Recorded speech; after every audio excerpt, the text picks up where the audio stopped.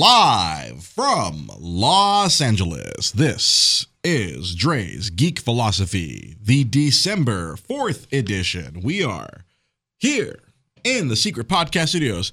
I have in front of me Executive Producer Sam Zia. What is up, Sam? Hey, how's it going? It's going right now. It's going. In progress. Everything is in progress as normal.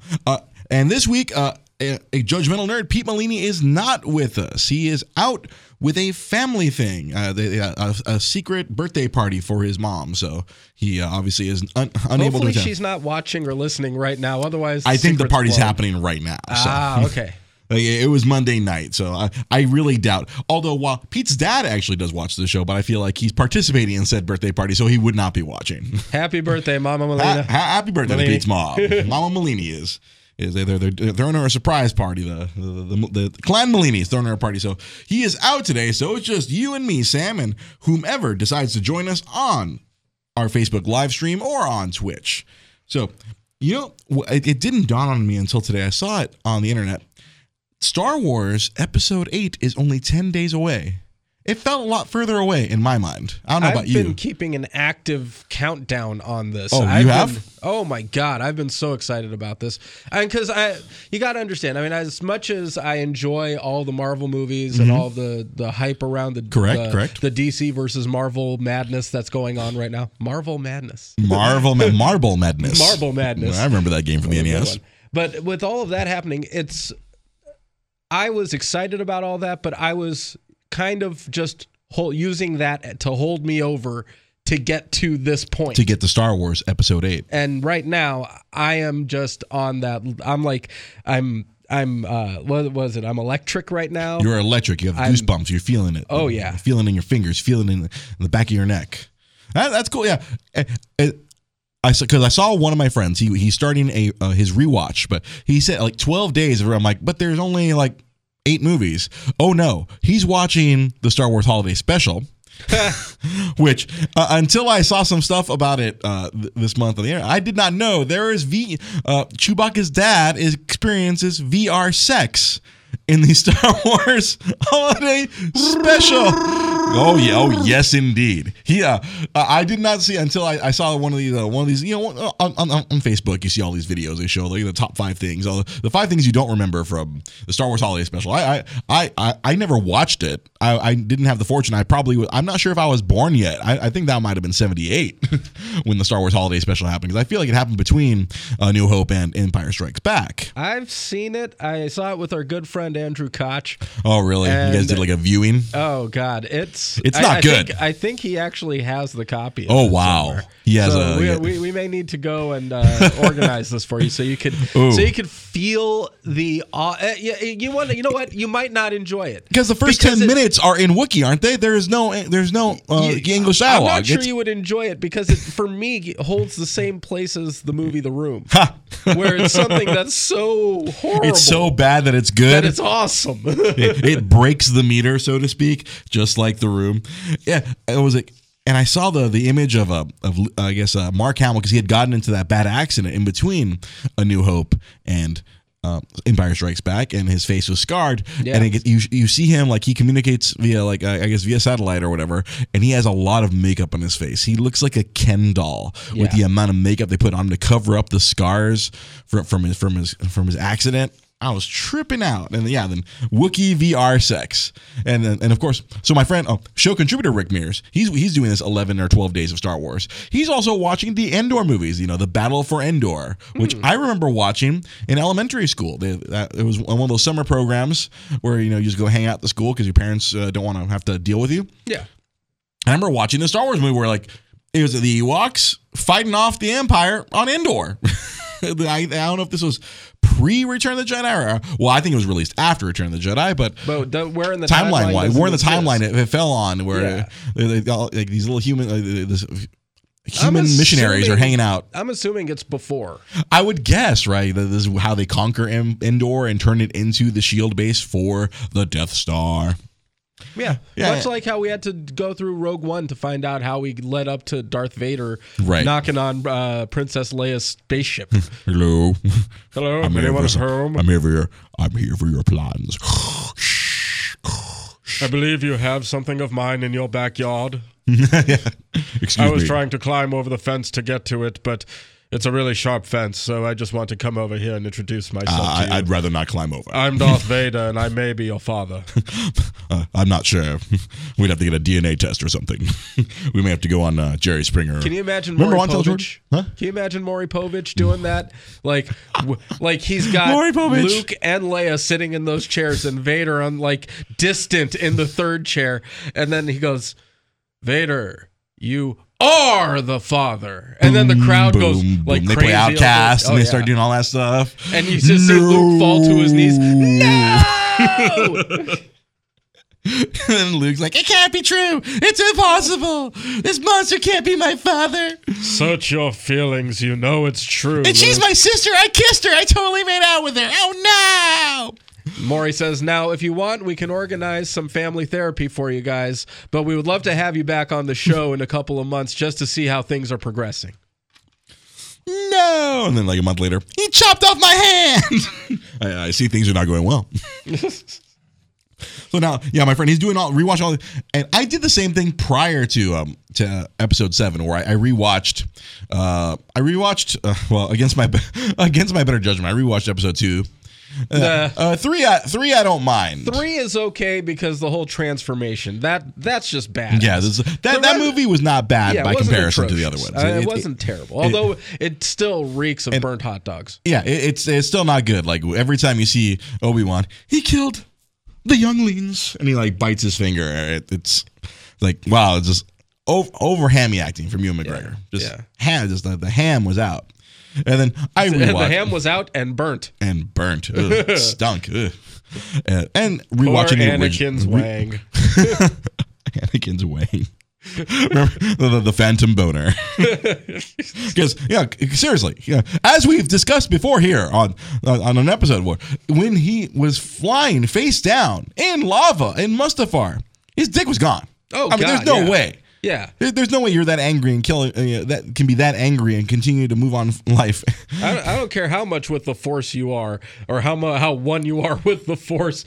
Your wang's not going to survive. Oh no, planetary meltdown. I'm pretty sure I'm going to go rewatch some of these movies before episode. I'm going to rewatch. I'm going to see him. Because he gets set on fire. They show him he's like legless with with his robo arm and his freaking face down in a pool of lava. Yeah, that. Bye, Dick. Bye. No, yeah.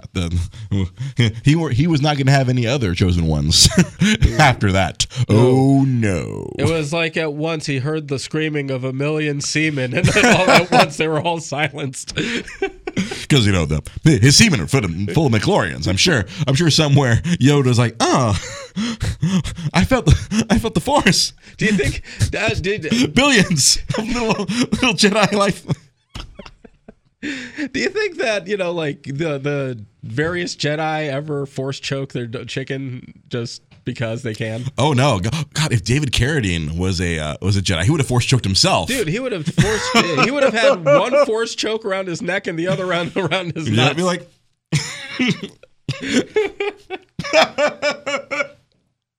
Oh boy.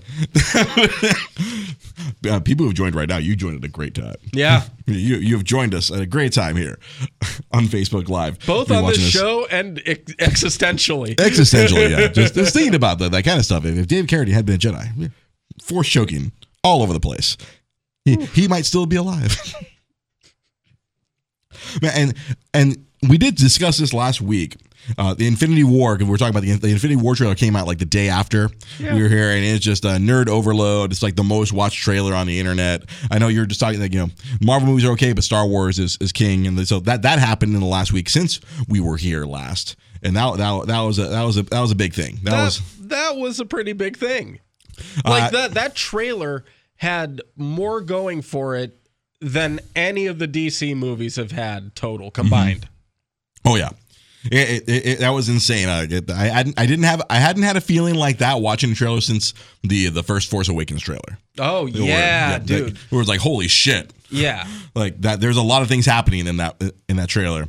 And on Wednesday, Pete and I discussed it, but I wanted to discuss here on Monday because I feel like we have some people who watch on Mondays and watch on Wednesdays, and so I do want to talk about it a little bit tonight.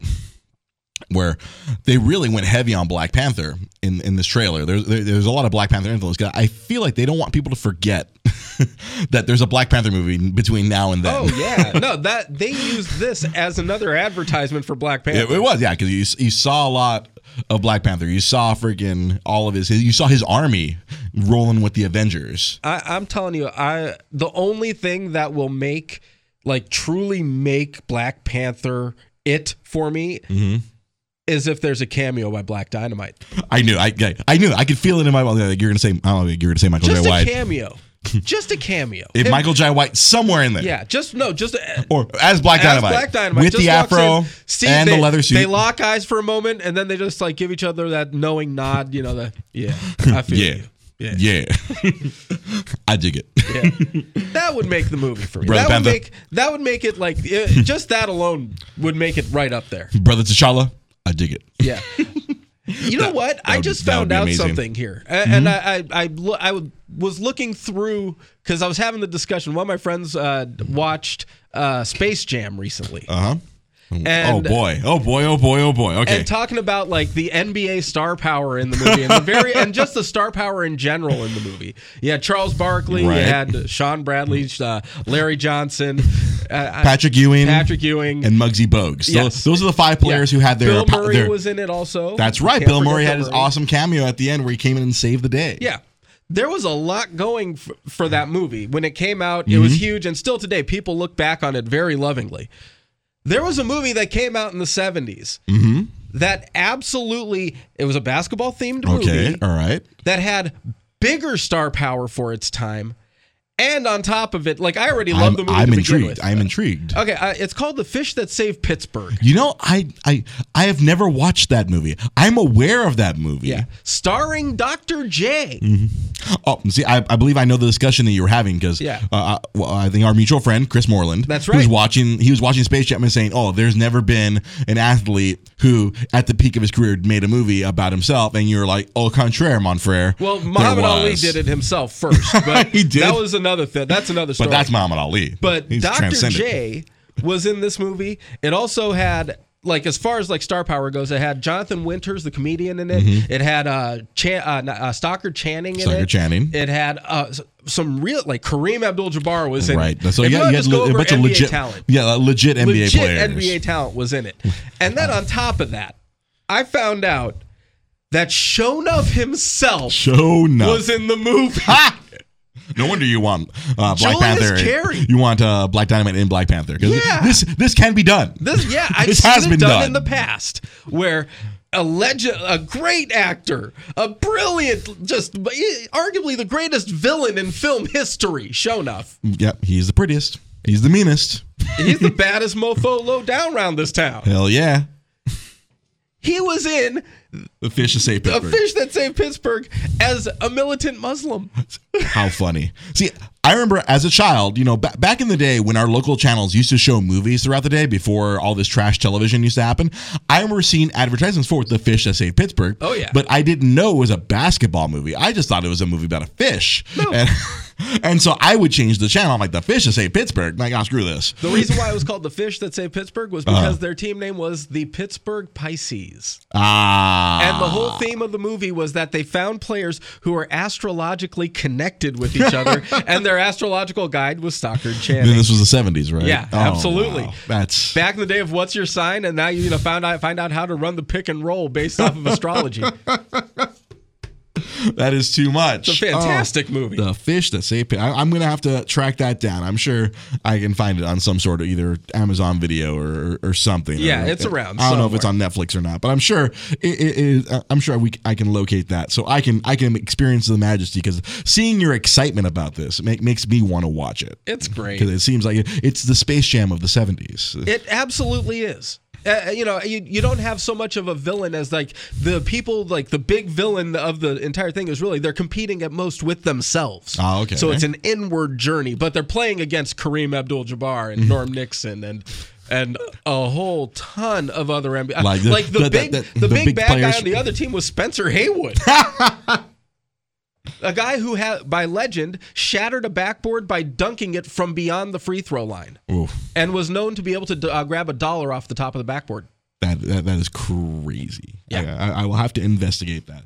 But you did mention The Room. Oh, you know what came out in limited release this past weekend. Yes, it comes out in wide release this Friday. Yeah. The Disaster Artist. I really want to see it, and at the same time, I don't. You know what? Let me tell you this. Previous guest on this show, Trent Trail, the biggest, one of the big. I would dare say he rivals your love of The Room. Yes, he's up there in his enjoyment of that movie.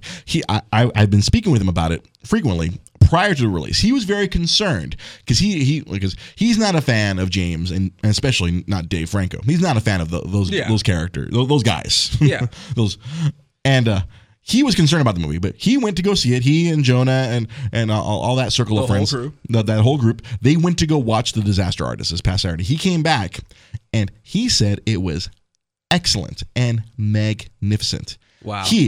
I thought he would be probably the harshest judge of that film because how do you take the Citizen Kane of bad movies, or as you mentioned, something that is bad, awesome, something that breaks the scale and goes from bad to awesome? How do you document this? How do you make that book into this movie? And apparently, James Franco did a good thing. Yeah, well, we can call it the Shitison Kane. That you totally can. Yeah, it's a legendarily bad movie, but the thing that made the movie great was what the audience did for it in the theaters. It became the Rocky Horror Picture Show of our generation. Absolutely. And I'm hesitant to go see it because it's not just that I love the movie so much. It's like it feels like seeing it would mean the end of it for me.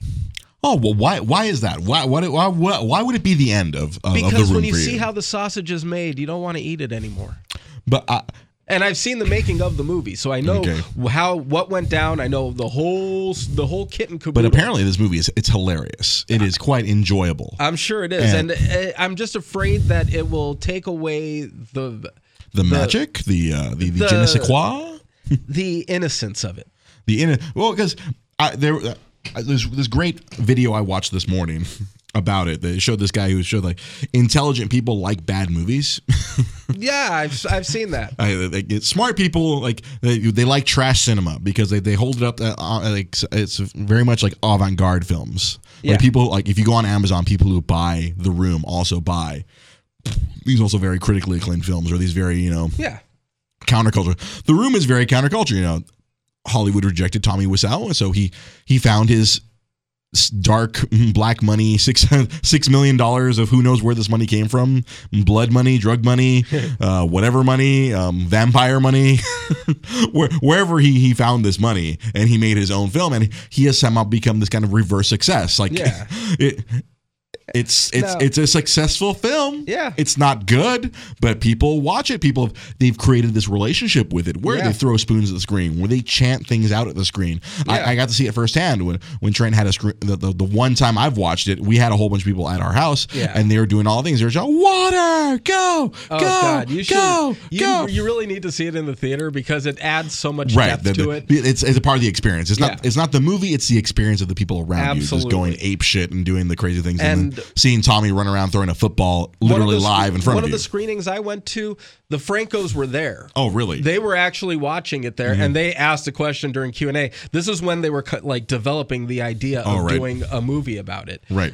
It was just before. It was maybe about 8 months before the book, The Disaster Artist, came out. No, you know what? No, guys, it could not have been there because all the interviews I've been reading was that James Franco read the book before he saw the movie. No, not true. They were there. Oh, really? Yeah. Curious. I was there. I saw you were there. Okay. Yeah.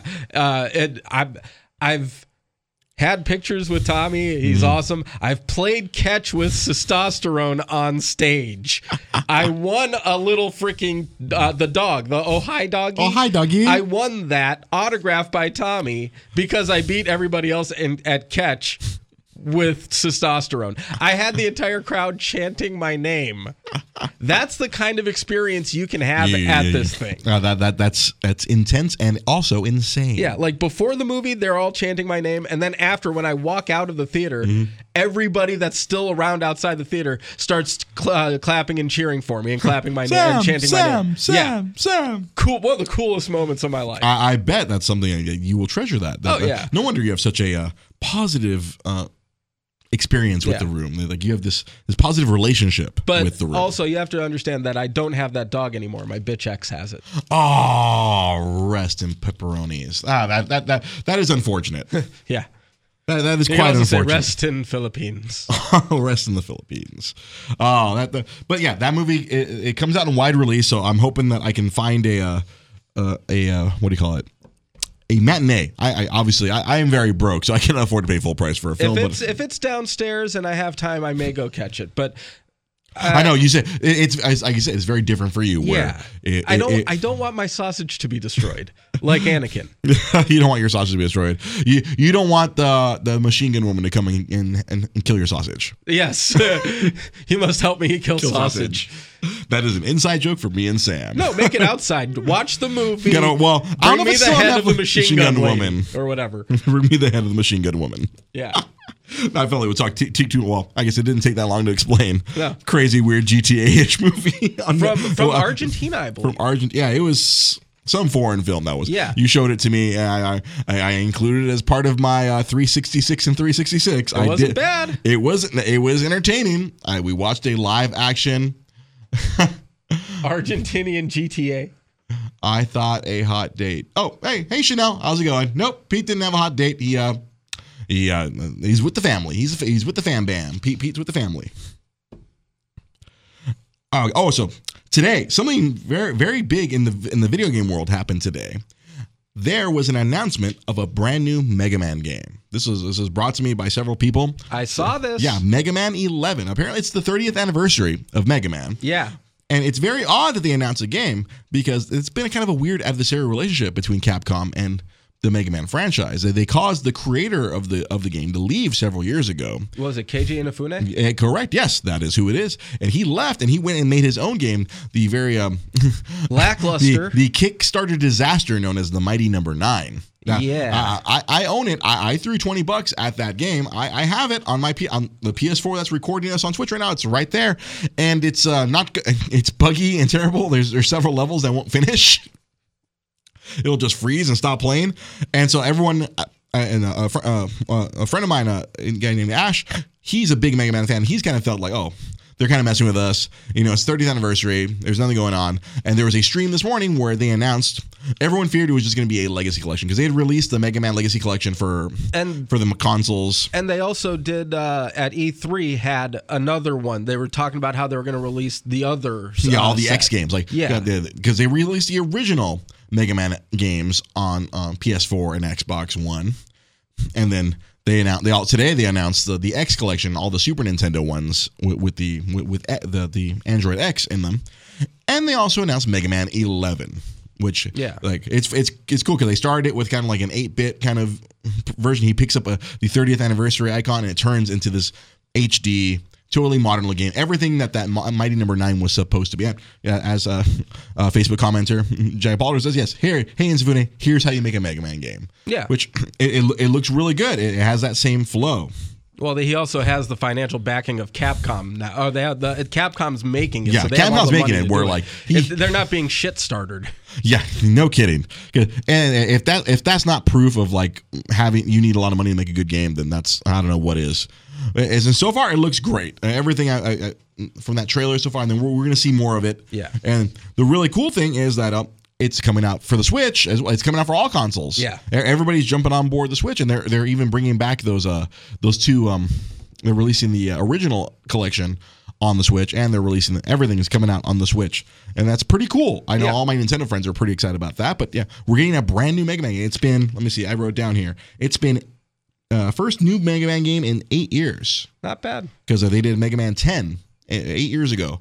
Speaking of games that came out 8 years ago. What else? I saw the trailer for Red Dead 2. Oh, is there a new trailer or something? I believe there's a more recent trailer. There's a recent trailer. Oh, man. And it gives you a little more of an idea of what the storyline is and who you are and everything. And it's actually a prequel. Really? It's a prequel to Red Dead? Yeah. Oh. It's the generation. It's not even a generation before. It's the same group. Really? It's like the group, like the group that the main character left. The main bad guys that you fight in Red Dead mm-hmm. is the guy. Like he's younger, and you're part of his gang. Huh? because Marston was chasing down the old leader of his gang. And then this time, are you playing as the leader of the gang? Now you're playing as another one of the members, like one of the guys who's looking, one of the bill collectors, if you will. But probably, I'm going to go on a limb here and say that your main character, the main character, probably dies by the end of the game to explain why you don't exist. In Red Dead. I'm willing to bet that's what happens, but still, the idea of they're going backwards with this one, I'm okay with it. No, that's cool. Like as long it gives a good narrative because that original Red Dead Redemption had such a satisfying ending. Yeah. And it is because of you that I played Red. I don't know if I told this story before on the show, but I really do not play the Take-Two Rockstar sandbox games. Yeah. I'm not really a sandbox game player, but when I went to your house and you were playing it, and I watched you play it, and I was like, hey, you know what? This is very different from the GTA because I'm not a GTA guy. Yeah, but Red Dead Redemption was very interesting. And I think a few weeks later there was a Target buy 2 get 1 free, and that was one of the games I bought, and I played the shit out of that game. Yeah, I could not stop playing that game. It's beautiful. Good God, it's such a good game, and I'm kind of hoping. Well, it's weird. I kind of hope they do a re-release, but I also. Yeah, I would love to. I mean, selfishly, I would love to carry it around on my Nintendo Switch. That would make it a lot easier for me to play because a lot of times now, like I'm more of a portable gamer than I am a console gamer. I'm playing at home. It's a lot easier to play on the road when I'm out and away somewhere. But Jai Paul asks, am I bad for never playing the first Red Dead? No, you're not bad. Yes, you are. You're evil. You're a terrible person. You were deprived. No, seriously, go play it if you get a chance. It's worth it. It's a very good game. The narrative and the gameplay, it was just awesome. Playing it online, I experienced a lot of assholes online, but playing the campaign itself was just amazing. I avoided the online bullshit. It wasn't necessary. It's funny. That was one of the games where it gave you the option to fast travel, but I never did. Yeah. I would always ride my horse or just whatever. I'd steal a freaking one of the I already forgot. The friggin' the carriages, or the wagons. Yeah, steal a wagon and ride that. And that game. Yeah, actually, Jai asked, Resident Evil 4 is the only game I've heard you talk about more. Yeah, that would probably be one of the only games I would put above. Because remember, Red Dead. Remember, me playing Red Dead Redemption was the reason I did that series of blogs years ago where I talked about my favorite games of all time. Yeah, and then Resident Evil 4 would probably be the only game I would put above it. And even now, I don't think I could go back and play RE4. I think I can go back and play Red Dead Redemption and still enjoy it. But I can still go back and play Red Dead Revolver. See, that's what I never played that. Me and Jai have a mutual friend who loved that game. Apparently, you also loved that game. It was a lot of fun. Because there were 4 different characters. There were like 4 different. You have 4 different playthroughs, and each one was different. Maybe we're going to see multiple. Steel Reeve, Resident Evil does rock. Yeah, maybe we're going to see multiple protagonists in this one, like we saw in the last Grand Theft Auto game. We had 3 players we can control on GTA, and I get the feeling we may have that similar option with the Resident Evil. Chanel on Twitch she loves Red Dead. Yeah, and the zombie version was awesome. Yeah, Zombies on that was actually fun. I did pick up Zombies, but I didn't get very far in it. I don't know if I got caught up playing something else because I bought the Zombies separately later on. The Zombie Nightmare. Yeah, it was pretty intense because everybody's dead. Oh, they chase you like crazy. No, but I'm not sure if it was in the zombie one or if it was in just the regular release, but my favorite part of that was the whole storyline with Bigfoot. No, actually, that was in the original. I feel like it was in the original. I think that was. It might because I did get I don't normally chase after trophies in games, but that was one where I was trying to get a lot of trophies. Like kill the grizzly bears and do stuff like that. You know what? I'm not 100% sure. I'm sure if Showcam Shooter Kiat Fam was here, he would correct me right now. But that Bigfoot storyline, by the end of it, you're like, oh shit, man! Yeah, I remember. You fuck it all up for everybody. Yeah, I remember it turned out to be pretty tragic, which makes me think it was a. Oh, see, Chanel on Twitch says Bigfoot was the regular game. Yep. Okay, it was a regular game when you're up in that Pacific Northwest looking area. That section of the game was like the opposite of Harry and the Hendersons. Go on, go. Like, there was no multiple ones turning around and waving back at you here. You could just like, you feel bad for him, So you kind of just want to kill him to end it. Yeah. Chanel asked, "You shot him?" I'm thinking both me and Sam. I think we did shoot him. I can't remember. I felt. I'm bad. pretty sure if you felt bad, you probably shot him. Yeah, I might have, but I also did. It's like, nah, you're like because the only tragic end. I think the only tragic ending is probably if we killed him. If it was anti-Harry then or since then, I feel pretty confident that I killed him either by accident or out of fear. I'm like, oh shit. He just turned and walked away like it was like, you know what? Fuck. Or maybe you didn't shoot him. I don't know. I just remember that was one of the trophies I remember I was hunting down because I remember the regular version. I was really doing a lot of trophy hunting, and I don't know, for whatever reason, I think I got caught up on something else when I played through the first chapter or so. It's weird. I think I didn't like the Zombie Nightmare because it's probably more linear than the Zombie Nightmare was more linear than Red Dead was very open world. And that was one of the first times that I really enjoyed an open world. And then Zombie felt very linear. Like, oh, okay. I don't know if I did that, but yes, yeah, we hopefully we get a date for Red Dead 2. Spring 2018. It's also, I was about to say hopefully by E3 we'll get a date, but man, it'll probably be out before. It'll probably be out before E3. From what I'm hearing, we're going to be getting also scrape together my pennies here. Yeah, we're going to be getting announcement on release dates from Square Enix. So for some major titles, from what I'm understanding. Really? Potentially Kingdom Hearts 3 is going to get a release date. Oh, wow. The Final Fantasy remake. I thought I was going to die before Kingdom Hearts 3 finally came out. No, it looks like they're starting to wrap up development on it. So it looks like they're going to give us something more concrete. Hey, cool. I'm always all for more Kingdom Hearts. I fought the urge to buy the remakes that came out recently. Part of me wanted to replay. See, yeah, there's certain games that I know I can replay, and there's certain games I know I'm going to get bored out of my mind if I try to replay, or like it'll drive me insane. And I always feel like, oh man, Kingdom Hearts would be really fun to replay, and I think about all the farming that I'd have to do, and I'm like, you know what, fuck that noise. You know, something else that show contributor Irv Dambajaba sent me last week, but we didn't get a chance to talk about it on last week's show. They're releasing Super Mario Cereal, and no, not the old school Nintendo one with not Link? the Nintendo cereal. No, not the Nintendo cereal system, my friend. When we were children, the half Mario, half Link. Yeah, I remember. No, they're releasing Super Mario Cereal, just Super Mario Cereal, and let me tell you what is happening with it. What's getting a bunch of nerds excited about this Super Mario Cereal? The box itself. There's going to be a chip inside the box that's an amiibo. What? So you can hold it up to your Nintendo Switch or your 3DS to a compatible Mario game, and it'll function just like the little figurines. So there's going to be a chip in the box. I don't know, because I saw conflicting reports where it's going to be random boxes or every box. I'm not sure, but there is Super Mario system. I even put in my notes because I knew you were going to say it. Not the Nintendo cereal system. Because I'm like, dude, you and I are the same age. I'm sure. Hey, I had a box of Nintendo system. I had it too. Hell yeah, I was a big Nintendo. I still am a big Nintendo. I've always been a big Nintendo nerd going back to my childhood. But I recall like the weird half and half box, man. Nintendo, it's a cereal now. And they even made the box look like the old Nintendo Entertainment System box. And they were so committed to their branding, Nintendo Cereal System. Instead of Nintendo Entertainment System, Nintendo Cereal. I don't know if it was good or not, but it was probably just generic. I remember I was very disappointed. It was your generic cereal. It was like Crunch Berries. Oh, really? The Mario side was like Crunch Berries. I can't remember what the Link side was. Link side was probably not good then. And I didn't like Crunch Berries. I'm the only guy that hates Crunch Berries. Mm-hmm. Jai Potter here on Facebook Live in Kingdom Hearts 2. Aquatica in Part 2 is garbage, and the only thing keeping me from replaying Kingdom Hearts 2.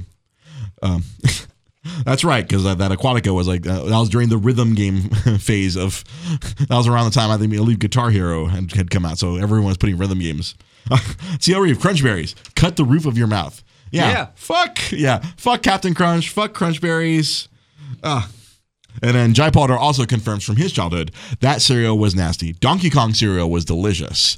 I forgot that there was a Donkey Kong cereal. I think there was also a Pac-Man cereal. Man, back in the 80s, they should just make everything. They would just license everything in the cereals. Hell yeah. Why not? Now they just make weird flavors. Yeah. Now they just make weird flavors. I remember at some point Cheerios had like 6 different flavors. Like, the fuck, man? Just give me my Honey Nut Cheerios. I'm cool. I can't eat any of them. Oh, really? No, you don't want to know why. Oh. I'm assuming it's a gastrointestinal issue. Yeah, very colorful one. Very colorful. Barrels and hammers. I'm assuming the Dunk Dong cereal had barrels and hammers. Ah. So, hey, my mom joined. Your mom joined. Hi, Mom. Ah. Hey, hello, Sam's mom. Sam, you should probably run around here to the camera so your mom can see you. Yeah, coming around the mountain. Coming around the mountain. So that way, Hi, Mom. I cut my hair. You cut his hair. Look. He doesn't look like, you don't look like day one Lonzo Ball anymore. You look like current Lonzo Ball. Now I look like Lonzo's ball sack. That's a sports reference for you nerds. Man, and something else I saw just before we got on the air. This is a crazy thing I just saw. Quentin Tarantino, the famed director, has apparently the himself. He is in talks with Paramount to direct a Star Trek movie. Whoa! This would be the first time, or I guess that. Well, actually, technically the second time, because Jackie Brown was someone else's characters. This would be the second time of him playing in someone else's sandbox instead of creating his own. That's actually kind of cool. Yeah, because I remember him saying he's only going to make a certain number of films, and I guess this would be one of his last movies. I guess he's I don't know if it'll actually happen. But that's what I saw on the internet. A lot of quality sources are verifying that Quentin Tarantino has been talking to J.J. Abrams, because J.J. Abrams, even though he's a Star Wars guy as well, he was a Star Trek guy. He's been at the helm of taking care of it. He hasn't directed them. The last one was directed by the Fast and the Furious guy. He is the uber nerd. He is. He has transcended to the area where many nerds want to be. Yeah. He is an in-demand nerd. He is boldly going where no nerd has gone before. Yeah, that is crazy to think that Quentin Tarantino doing a Star Trek movie. I wonder if they're going to go for a hard R. That way, can we get Samuel L. Jackson in there? I was just about to say that. Want one. We were both running the same turnstile. Yes. One good. I've had it with these motherfucking Klingons in my motherfucking ship. I saw a great compilation video earlier today of every time Samuel L. Jackson said motherfucker in a movie. Did you see that compilation as well? That was intense. How about if Samuel L. Jackson is a Klingon? Dude. We'll finally learn the word motherfucker in Klingon. Oh, shit. Because I know I haven't watched that Star Trek Discovery, but it's my understanding that they do get a little swearing in there. I don't know. I haven't watched it because I refuse to pay for yet another app. Just to get the CBS All Access. Yeah. But, yeah, it's a Tarantino film, a Star Trek movie, that's going to have to be an R. If he's directing it, there's no way. Like you said, we have to get Sam Jackson in there. Some way, shape, or form. Yeah. Either Captain Dynamite or Klingon freaking High Commander fucketh you. Motherfucker you. Oh my God. It was quite a long compilation. It would really make me happy to see Tarantino do a Star Trek movie. That would be great. And then you see and then Sam Jackson would transcend it from Star Wars into Star Trek. And it would cause all sorts of conflict to those people who can't choose one, who can't do both. They have to choose one or the other. See, me, I've always been a both guy. I piss off people because I'm like, I'm both. I like Star Trek and I like Star Wars. I like them both. Yeah. I straddle the line. I actually took a test that says that tries to find out if you're a more Star Wars nerd or Trekkie. I am 50-50. You're right down the middle? I am right down the middle. So yeah, I was a kid, man. I was all about Next Generation back when I was younger. I love that stuff. And I like the old movies. My parents, I remember my dad taking me to Star Trek. The Voyage Home. And laughing my ass off because that was a funny ass movie. I remember going to see 6 with my cousins because we were all Trekkies. The Undiscovered Country? Yeah, we were all total nerds, and all my cousins, we all went. One of my cousins took all of like the underage kids to go see it. So nice.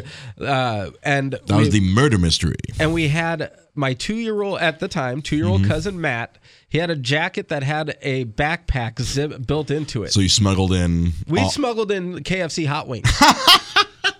And we were literally like saying, and we sat in the front row, and whenever any of us wanted a piece, we would say, "Can you please pass the mat?"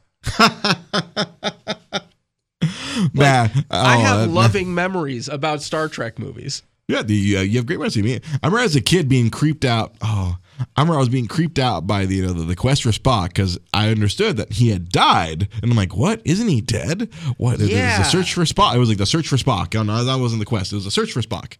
I'm being creeped out by that. Like, he's dead. I thought they killed him. It freaked me out when I saw him in pain, like his whole like becoming mature adult Spock in like the span of 10 hours. Was kind of terrifying. Oh, this is an awesome comment here by TL Reeve. Search for Spock was my second movie in a theater. My third was Return of the Jedi. I remember seeing Return of the Jedi in the theater. My mom took me. I remember that. I didn't get to see any of the original trilogy in the theater. I think I was too little. Yeah, and it's I was probably too my annoying. mom's actually paying attention. Thank you, Mom, for taking me to see Star Wars when I was a little kid. And also, thank you for taking me to see Good Morning Vietnam. Oh, you saw that in the theater too? My mom kept me out of school one day. We hung out, and she took me to see Good Morning Vietnam, and it's the reason why I am doing radio. Oh, that thought had just crossed my mind. And you said if you saw Good Morning Vietnam as a kid, I'm like, no wonder you're a radio guy. Yeah. Oh yeah. Between that and Chick Hearn, I was sold.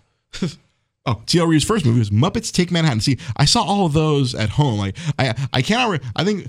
All my early movies as a kid were all like R-rated movies because my parents it was cheaper to buy a movie ticket than hire a babysitter. Because back then, movie tickets were like $1 or $2 back then. Yeah. So hire a babysitter for like $10-15 or whatever, or buy me a ticket and like F it. Parents are with me. I'm gonna go watch Cobra. That's the earliest movie I can recall was watching Cobra. I saw Eddie Murphy Raw in the theater. Nice. 1987. I was 8. No wonder you're so filthy. I am. You're a filthy mad. No wonder. God. By 6th grade, I had every line in that thing committed to memory. See, I got to put you and Jai Pollard in the same room more often. There would just be a vortex of really bad comedy. Oh yeah, Actually, we did have you and him in the same room here before, yeah, and it was awesome. Actually, that's what I'm saying. That's what I'm saying, yo. You guys. Yeah, my first film. Yeah, it was probably some R-rated thing. It was one of the Death. I know it was one of the Death Wish movies. Oh yeah, because I have weird. All of my memories of these R-rated films all revolve around either food or something. Because like Cobra was, I remember being disappointed. He opened the pizza box and he had a gun and some other stuff in it. And I'm like, where's the pizza? Why is there no pizza in the pizza box? And then I forget which Death Wish it was, where Charles Bronson brushes his teeth and then rinses his mouth with freaking either vodka or some sort of alcohol that he had in his freaking. And I was like, why is he rinsing his mouth with that? That's not mouth. Oh. It's like he's drinking alcohol. Yeah. It's like, no wonder my brain's so messed up. I watch more R-rated movies in my childhood than most kids will ever watch in their entire childhoods nowadays. Oh, God, yeah. Well, a lot of the stuff, I had Showtime. Brandy. Oh, thank you, T.L. Reeve. He was drinking brandy. He was rinsing his mouth with brandy. Yeah. Thank you.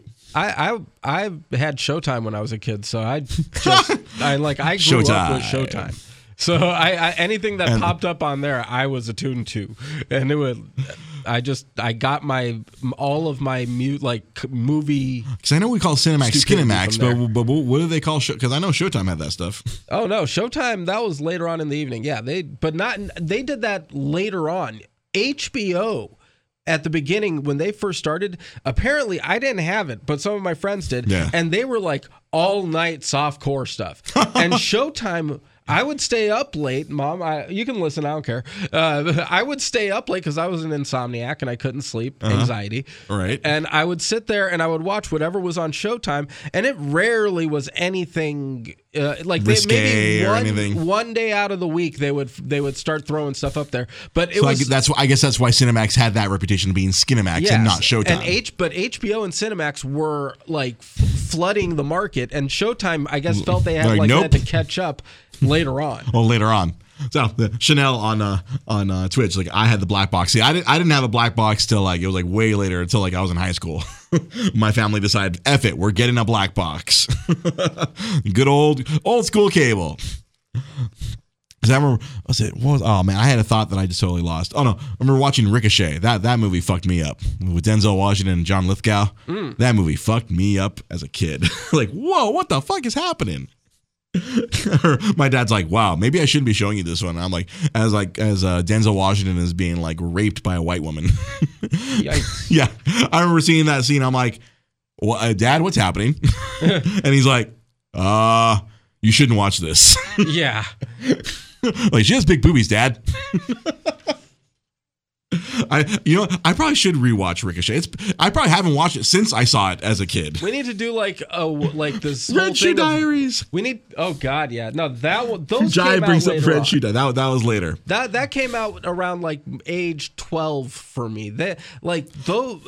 It was early on. They didn't show very much. They didn't do very much. Yeah, I just remember my thought that I had. The only times my family would ever have HBO it was usually in September, whenever there was a big boxing match, and like you'd have to order HBO for the month.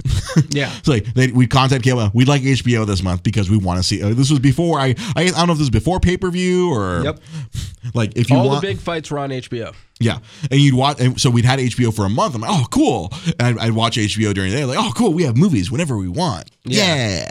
But all the Tyson fights. Yes. See, I don't know. Actually, we would get the Tyson fights occasionally, but usually, like traditional Mexican family, we'd always be watching it because back then in those days, in the mid '90s, it was Julio Cesar Chavez. Oh yes. Yeah, it was always he'd always have a fight on Mexican Independence Day. Only one of the very few fighters that's won over 100 fights. Yeah, just out of sheer momentum, he just kept fighting. Yeah, and the stories I'd hear later on, I'm like, wow, that guy barely trained. Like he trained like very poorly. Yeah, a lot of his training used to involve whores and ice cream bars. Yeah, it was like tequila and tacos, bitches. Like he was obsessed with the Haagen-Dazs, those fancy Haagen-Dazs ice cream bars. Yeah. It's like no wonder he like slowing down the end. It was like because before he used to be able to knock out people. Later on, he just outlast.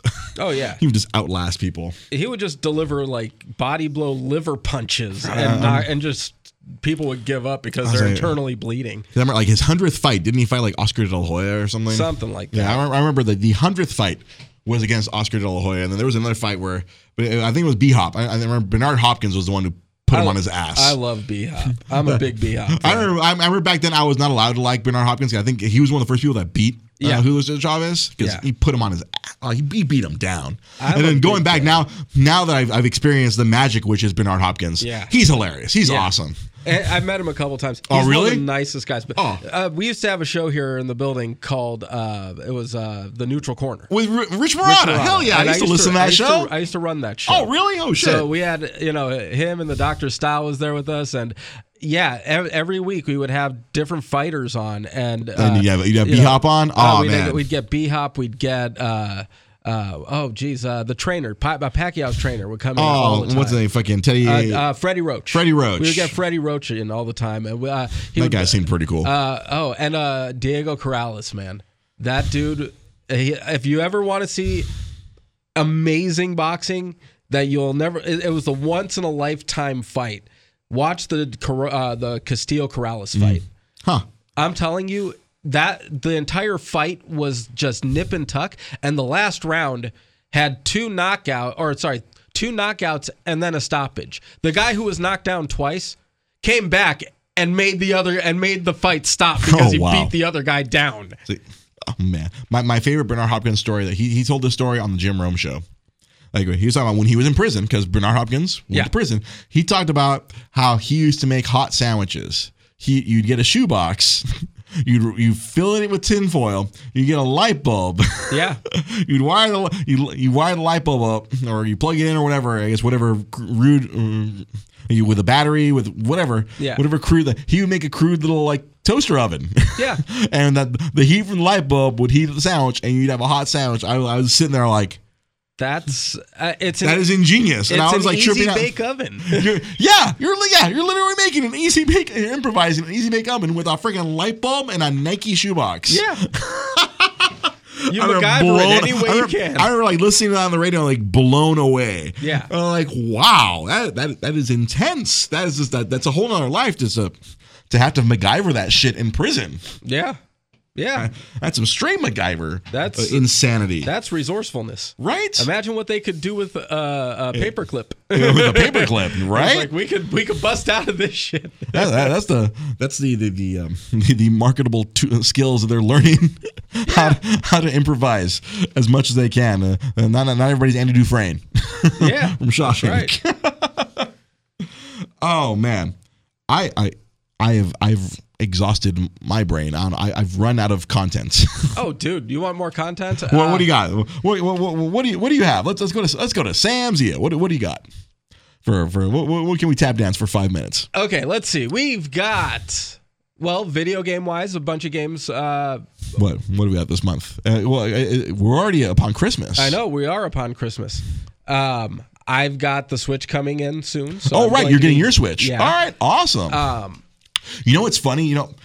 I've been watching a ridiculous amount of WWE Network this past week, and also watching the video game channel of the wrestler Xavier Woods, Up, Up, Down, Down. Yes. And I've discovered, because of the nature of the traveling wrestler, every single wrestler has a Nintendo Switch. That doesn't shock me.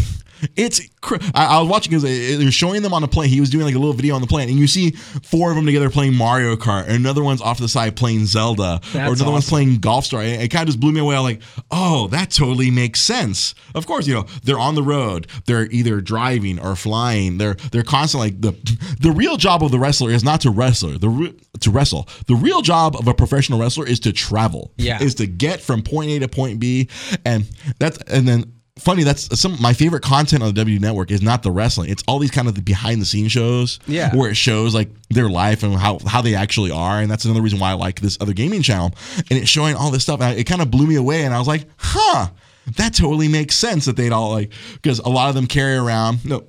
And that's the other thing too. The old wrestlers in the 80s, they would do drunks and get drunk. And now all of these wrestlers, they get together and they play games. I'm watching, they have a Madden tournament.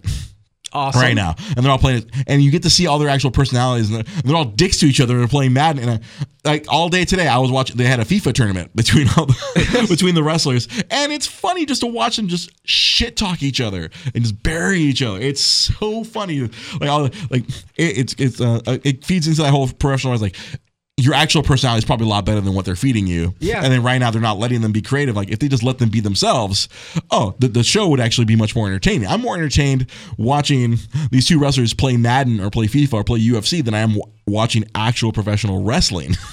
Yeah. Well, because right now the state of professional wrestling isn't exactly on it's not, fire. Well, at least as far as WWE goes. Yeah. In Japan in a few weeks, they're going to have like their biggest show, and it's going to be pretty awesome in my opinion. Well, yeah. But I mean, as far as WWE goes, it's kind of not. Yeah. But yeah, I spent today watching all these videos on YouTube of Up, Up, Down, Down. Now, with the I can't believe I didn't write this down earlier. The ability to connect with friends like we have on PSN over here, it's still not good, is it? It's not great. I mean, do we still need like that long ass ID number? Yeah. What the fuck? Or why? Because Nintendo. Unfortunately, Nintendo has always built this kind of like. I think they still operate in that old school mentality where they're trying to protect people from predators. They're overprotective.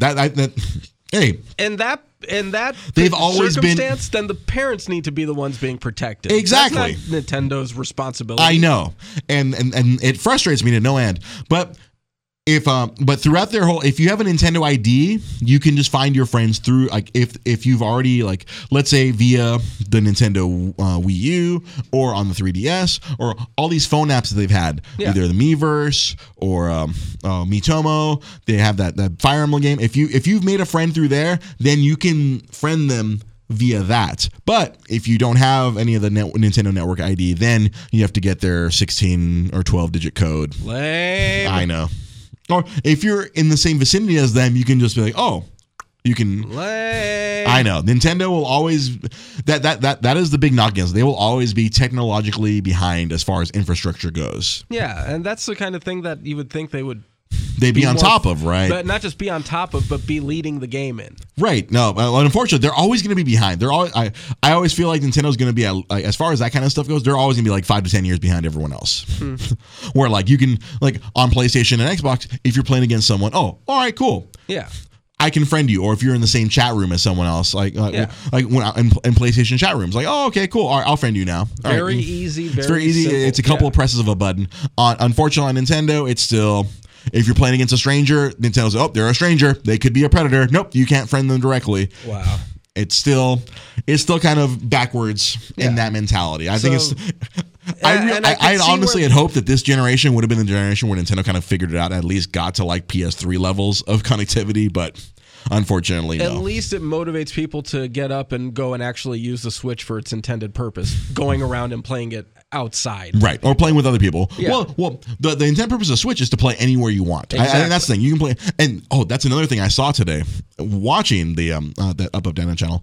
There is a this company made this projector where like you can dock the Switch into it, and then like you can project it onto the wall. Yeah, it also charges your Switch if you want as well. Yeah, that's pretty cool. Yeah, it's and then if you don't want to necessarily just use it for let's say with my PS4, there's an HDMI port. I can plug in my PS4 and boom, now I have a projector for my PS4.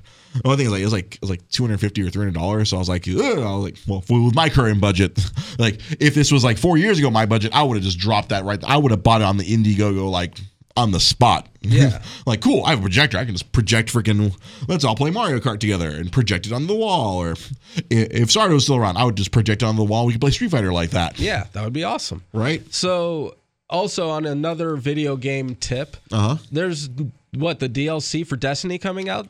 That's right. Yeah, that's come out tomorrow. I bought the deluxe edition, so you're gonna get it. It's already there. It should be downloading. It should have downloaded already onto my PS4. That's right there. It should theoretically have downloaded already. I mean, we'll see. It's supposed to drop. It's weird. They're making. See, Destiny's been going through this very trying, or I should say, Bungie, the developer. They're going through this very difficult time where the player base has rebelled against them, vocally and openly. They are having major problems. Rankings are leveling up has been an issue now. Yes, they to try to encourage people to spend money because every time you level up, you get one of those the Destiny equivalent of a loot box. Yeah. Every time you level up, you'd get one of the little bright Ingrams, and you could get cosmetic stuff. But apparently, someone figured out, after you've gotten to a certain level, they made it more difficult. It would take longer for you to try to inspire you to like, this is frustrating. I should just spend money then. Yeah. This was, I don't know if this is an Activision idea or a Bungie idea, but apparently they collaborated on this. And some enterprisingly, obsessive gamers figured it out. They're tracking that their XP, and they're seeing it was taking more and more to level up because it wasn't consistent. Yeah. And so you notice, they're throttling XP. So, when they got busted on it, we're sorry about that. We didn't know about that bullshit. That it was working as intended. That's a load of shit there, Bungie. Show contributor Kiet Fam says it doesn't start downloading until 8 a.m. tomorrow. So I guess I have to keep my PS4 in sleep mode tonight, or when I wake up tomorrow morning to download however many gigs that's going to be. Yeah, it's like I'd actually logged in and played this past Saturday for the first time in a good while, and I played with some of my good buddies, like Crunchy Sashimi and Bushy Brow Lee, and I had some fun with them. We're goofing off, like we discussed before. The game itself is hey, there's Crunchy right there. He's watching. The game itself, it's not real. I've always said the game is not about the game itself. The game is about who you play with, and the game is a lot better when you have friends to play with. But if all of your friends are quitting, then the game is hard to play. I mean, obviously, you were demotivated. You gave up. Yeah, I gave up on it because it just wasn't fulfilling any need for me. Yeah, exactly. I have only played a couple of times in the last month and a half because there was no content. There's no motivation. Yeah, I had caught all the carrots on the sticks. And there was no carrot left for me to get. They've extended the carrot. Yeah, there is no carrot. Well, no, you level up more, get up to 335. Crunchy says he misses playing with you. Fellow cannabis user, Crunchy misses playing. Yeah, you guys were cannabis bros. Yes. No, I miss the camaraderie, and I'll jump in on the chat room just to say hi to people and stuff. But the game itself, you've been demotited, like a lot of people have. Yeah, there's no. It just feels like it was running in place. Yeah, they're clearly trying to just they're focusing more on profits than gameplay. Yeah. which in this modern world, it's been a recurring theme these last few weeks where we've been talking about how the corporatization. Let's see, but only if he's having fun. Let's see, like Crunchy doesn't want to force you to play. Only if you're having fun. Yeah, no, I'll join. I'll jump into the chat room, but I'm not gonna. I've given up on it. But yeah, we've been seeing this kind of rebellion against this corporatizing of console gaming, because this is obviously has been normal in cell phone games, but now in console games, this has become a huge problem. So I'm sure I'll go off on another rant about this in the future, as Sam Zia has to run and go take care of something else. This has been Dre's Geek. Let me run through. Oh, man, I didn't have my sheet ready. I don't have my sheet together. That was a bad pun. I had to pull out my thank you. So if you want to follow Sam Zia on Twitter, you can follow him at SamZ570. If Pete was here, he would tell you to follow him at Nostalgic Comics. And you can always buy comics from him. From there, I want to thank our show contributors, Irv Danbutaba, Kiet Fam, Rick Mears, and our good Twitch contributor, good friend, Chanel. Thank you so much for always helping us out with Twitch. You can follow us on Facebook, facebook.com/DreGP Podcast. You can follow me on Twitter at DreGP Podcast. If you want to watch and see the entire studio, you can watch us on Twitch, twitch.tv/DreGP Podcast, just like Crunchy Sashimi and Chanel are always watching us, so you can see the full view of our studio over on that end. We do have a YouTube channel. You can watch classic, quote-unquote classic, episodes of Dre's Geek Philosophy if you search Dre's Geek Philosophy on YouTube. And on Wednesdays, if you want to hear about comic books, you can watch the Multiverse Comic Show right here on Facebook. I've been working on trying to see maybe we can do that on Twitch or whatnot. Apparently, Twitch is no longer just for gaming. Twitch is for everything now. All kinds of things are on Twitch. Professional wrestling is on Twitch. Yeah. It is crazy. So, but Wednesday nights at 8:30 p.m., we do the Multiverse Comic Show. That is Pete's show where we talk comics, we talk everything comic related, and we talk about the brand new comics. Our show contributor, Kiet Fam, literally purchased a comic through the show because he realized his comic shop ran out of the latest issue of Super Sons. I told him, hey, I'll take care of that for you. And when he comes over to watch the Royal Rumble or whatever, I'll get him that comic that I picked up for him. So Survivor Series is in LA next year. I saw that. That's pretty great. They're going to be here that entire weekend. Yeah. Saturday, they're going to have NXT TakeOver. Sunday will be Survivor Series. Monday will be Raw. Tuesday will be SmackDown. Me, personally, I'm excited about that Saturday show because I love me some NXT. It feels like some old school wrestling. I may need to bring Lily.